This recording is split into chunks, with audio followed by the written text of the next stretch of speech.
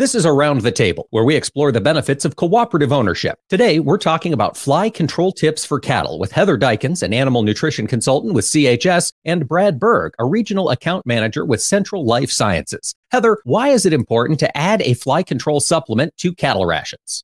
So by adding a fly control supplementation, like Elda said, we can decrease the blood loss and the stress and the diseases that they carry and that they pass on to the cattle with every time that they bite that animal. And that loss that we try to prevent is about $1 billion a year. And so putting that fly control out, the main ones that people are going to know is pink eye and mastitis. And those are the two that we can decrease when creating a fly control program.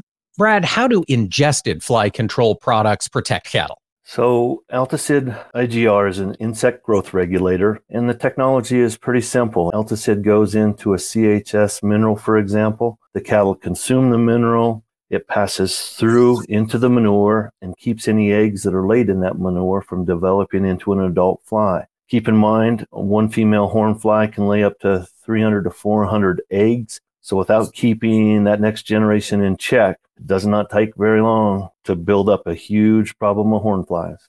Heather, when is the best time to start controlling for flies through feed?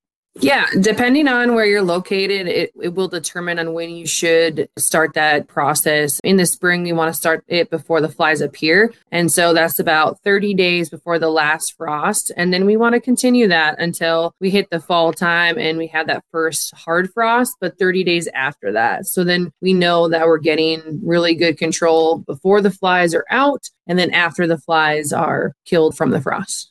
Brad, what return on investment can producers expect with fly control supplements? So the biggest return comes in increased weaning weights of your calf crop. With hornfly pressure, the cattle tend to bunch up. If they're bunched up, they're not grazing. And if they're not grazing, they're not going to be milking to their potential. Less milk simply means lower weaning weights, up to 20 to 30 pounds less weight. And that's a huge ROI with calves at $2 a pound and only costing about $4 to $5 per head to feed an Alticid IGR for a 200-day time period.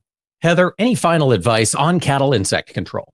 Yeah, the biggest key is really finding the right product. And we want the animals to eat the product with the IGR in it and make sure their consumption is where it needs to be for the time of year. And I always ask my producers when deciding a program for them is, do you want to eliminate the flies or do you want to repel the flies? And at the end of the day, it makes it pretty easy to transition into, well, I want to eliminate them, right? I want to get rid of them. And so there's a threshold for everything. So we just want to make sure we minimize that. And Alticid IGR is really the best way to do it. Thank you for joining us around the table. Learn more about the benefits of cooperative ownership at cooperativeownership.com.